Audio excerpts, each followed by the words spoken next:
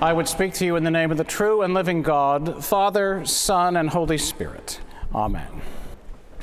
From today's reading from Isaiah.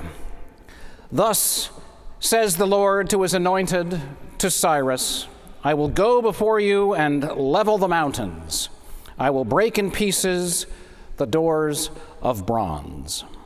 Isaiah's reference to the doors of bronze reminds me of the French sculptor Auguste Rodin, who lived from 1840 to 1917.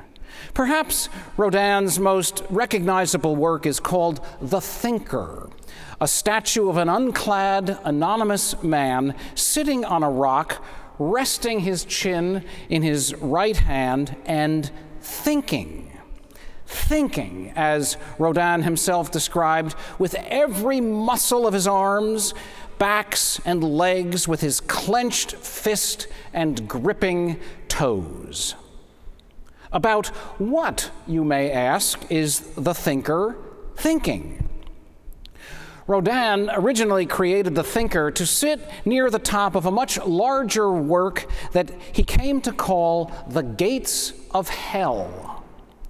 In 1880, Rodin's commission was to create a great doorway for a new museum in Paris. He chose as his theme Dante's Inferno, and thus it is the suffering of the damned and their descent into hell that the thinker looks down upon and ponders. The Paris Museum never came to pass, which left Rodin free to work and rework the gates of hell until he died 37 years later. Eventually, 6 bronze casts were made from the original plaster model, the first of which is nearby at the Rodin Museum in Philadelphia. Some time ago, I was at the Rodin Museum and stood before the gates of hell. It is startling to behold. 2 immense bronze doorways under a central tympanum inside a decorative frame create a chaotic scene of irresistible downward momentum. Nearly 200 sculpted figures like a waterfall of humanity are either teetering on the edge or tumbling into the depths of hell. Everything is collapsing. Everything is falling down from the heights of human existence, down to a heap in the bottom of a basement with depths we neither know nor have conceived. The gates of hell present such downward force as to suggest no one can rise against it and no one can escape the closed doors of bronze. The Gates of Hell is a particularly apt sculpture for our time. Everyone is falling. Everything is collapsing. What do I mean? Of course, foremost on our minds is the raging war in the Holy Land. As we all know, 2 weeks ago, Hamas terrorists from Gaza invaded Israeli communities, butchered over 1,000 people, and took hundreds of others hostage. Israel quickly declared war, began bombing Gaza to rubble, and is now planning a ground offensive. The whole thing has created a humanitarian crisis, especially for innocent Palestinians trapped in Gaza with nowhere to go. The world is in an uproar. Meanwhile, we see the war criminal Vladimir Putin laughing with delight in hopes that Western nations will be distracted from his ongoing criminal, savage invasion of Ukraine. In fact, this past week, Putin attended a summit meeting in China with other tyrants, despots, and dictators who want to create a new world order with their own totalitarian regimes leading the way. So we sit like the thinker, watching the collapse of the damned, potentially the whole damned world. Forgive me You didn't come to church to hear bad news about the state of the world. We should set our minds not on political things, but on spiritual things. Keep that compartmentalized over there, and let's focus on spiritual things. Well, when the Pharisees asked Jesus, is it lawful to pay taxes to the emperor or not, they were attempting to entangle him in the same false dichotomy. In today's reading from the Gospel of Matthew, Jesus brilliantly sidestepped the question because it struck at the age-old yet misguided desire to separate the affairs of earth from the business of heaven. You see, within the Judaism of Jesus' day, certain groups adamantly believed that truly spiritual people should shun the material order. They should not dirty their hands with earthly goods, especially unclean Roman coins that had the emperor's idolatrous image and claims stamped on them. God and money don't mix. Mystery and matter cannot dwell together, they reasoned. But the divide between spirit and substance was then and remains today and always will be irrelevant, which is why Jesus didn't answer the question. We who are dwellers in time and space have no choice but to deal with the rough stuff of the earth. We have no access whatsoever to the spiritual realm except through God's created order, that which we can taste and see and touch. Jesus saves us not from the world, but in the world and through the world. So when the world starts melting away, spiritual and non-spiritual people alike do well to be alarmed and be concerned about the gates of hell that seem to be closing behind us. But can we do anything beyond sitting like the thinker, pondering the demise of humanity? Can anyone reverse what seems to be an irreversible downward plunge? Here again, the words of the prophet Isaiah. Thus says the Lord to Cyrus, I will go before you and level the mountains. I will break in pieces the doors of bronze. Isaiah spoke these words to the Jews at a time of utter devastation in their national life. The menacing nearby nation of Babylon had invaded the kingdom of Judah. The attackers ransacked the city of Jerusalem and carried the whole population off to languish in exile behind the closed doors of Babylon. The Greek historian Herodotus tells us that Babylon had 100 doors of bronze in the city wall. For the Jews, these were the gates of hell that held them captive for decades under the iron fist and watchful eye of their vanquishers. They were helpless in the bottom cellar of a basement they could neither have known nor conceived. The Babylonians had humbled the Jews with such downward force that no one could rise against it, and no one could escape the closed doors of bronze. All they could do was sit and think, like the thinker, about the collapse of the world. Then God sent the pagan king Cyrus of Persia to break in pieces the doors of bronze. Isaiah pointed to Cyrus on the move and proclaimed to his fellow captive people that here was not merely a servant of God, here was not just a doer of good deeds, rather here was God's anointed. The word anointed would have stunned the captive Jews. It had messianic overtones. But was it true? Let history be your guide. Cyrus did indeed come and break down the bronze gates of Babylon. He rescued the Jews, allowed them to go home, and actually funded the rebuilding of the Jerusalem temple. The return from exile became one of the great moments in the sacred story of God's people, not unlike the Exodus from Egypt.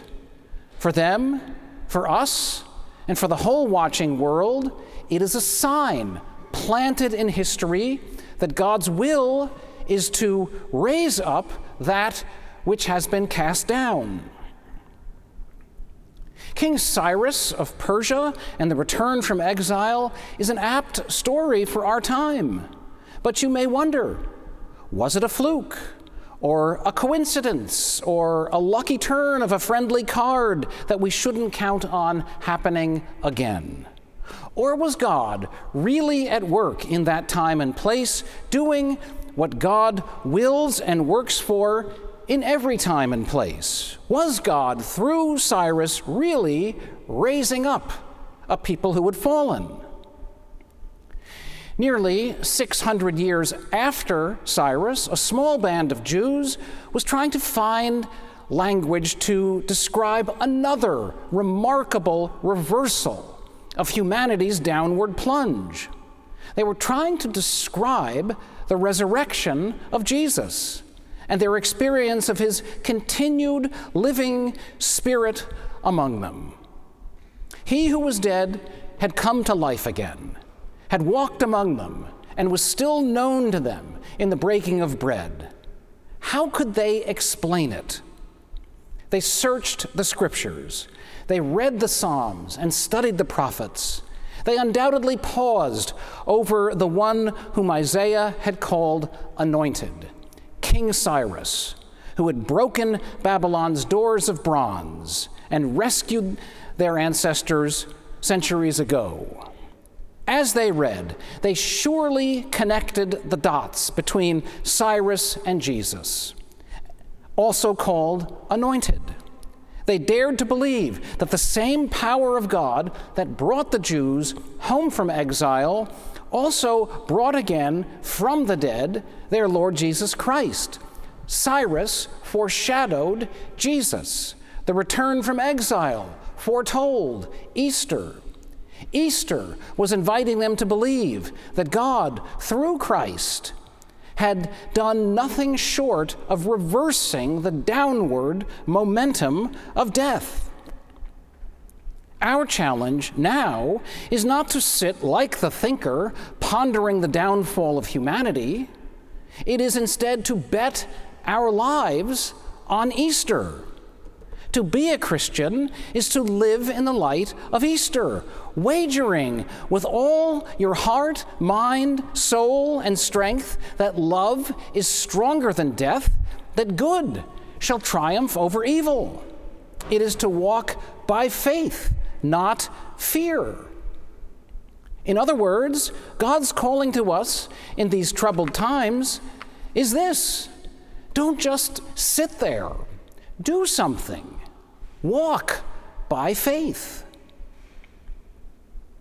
It's in this context of walking by faith, not by fear, that I wish to talk for a moment about some parish family business. By now, most of you should have received in the mail or read in the weekly epistle the brochure entitled Making All Things New. And if you haven't received it or read it, they're all over the place this morning in Tuttle Hall by the doors of the church. Note well, the brochure isn't about the annual campaign that pays the utility bills and keeps the ministries going. The good news is we'll talk about the annual campaign just 2 weeks from today. Actually, Making All Things New isn't a campaign at all, at least not yet. Right now, we're merely in a discernment phase exploring the feasibility of raising significant funds for building restoration. It's no secret that large segments of plaster in the church do not sing the praises of the God who raises up that which is fallen. back in that corner comes to mind by the angels playing their harps and xylophones and things like that. Just look to your left on the way out of the church. This does not sing the praises of God who raises up the dead. Meanwhile, the unrestored facades of the parish house and rectory are beginning to look like Herman Munster's house at 1313 Mockingbird Lane. That's a cultural reference from the 1960s, by the way. You can Google it and look up Herman Munster, and you will see his house. Our buildings are sacramental. They are an outward and visible sign or an expression of the grace and faith that is in us. They should proclaim to the world that Easter is true and that God loves the rough stuff of the world he has made and all the people who inhabit it. So the challenge before us in the coming year will be to walk by faith, not by fear, and open ourselves to the Spirit of God, whose will it is to make all things new. What does it look like to walk by faith? At the Rodin Museum in Philadelphia, once I got past the gates of hell, I was transfixed by another bronze sculpture of 6 larger-than-life figures walking in a tightly knit group with pained, agonized, sad expressions on their faces. I wondered, who are these morose people marching together, and where are they headed? Were they members of Grace Church after hearing about an annual campaign and a capital campaign all in one sermon? That wasn't fair, was it? No, they are not. They are called the Burghers of Calais. In the year 1347, during the 100 Years' War between England and France, the city of Calais had been under a lengthy siege. Food and water inside the walls eventually gave out, and to avoid starvation, the city leaders asked for terms of surrender. King Edward III of England declared that if 6 burghers, or leading citizens, would present themselves to him wearing nothing but sackcloth and nooses around their necks, he would spare the rest of the citizens. In response, 6 men volunteered to give their lives so that others might live. They opened the city doors and walked through the gates of hell, presumably to their executions. This is the moment that Rodin captured in his work. As it turned out, the Queen of England interceded on behalf of the 6 burghers and persuaded Edward to spare their lives. The Burghers of Calais is a particularly apt sculpture for our day, a nice counterbalance to the gates of hell. In a time of unimaginable distress, they were willing to walk by faith. They were willing to give all that they had, even life itself. And behold, they received life back again, and won life for their fellow citizens. I want to walk with such faith, and not by fear, trusting in God, whose will it is to raise up that which is cast down, to make all things new, to open to us the gates of everlasting life. For thus says the Lord to his anointed, to Cyrus, I will break in pieces the doors of bronze. Amen.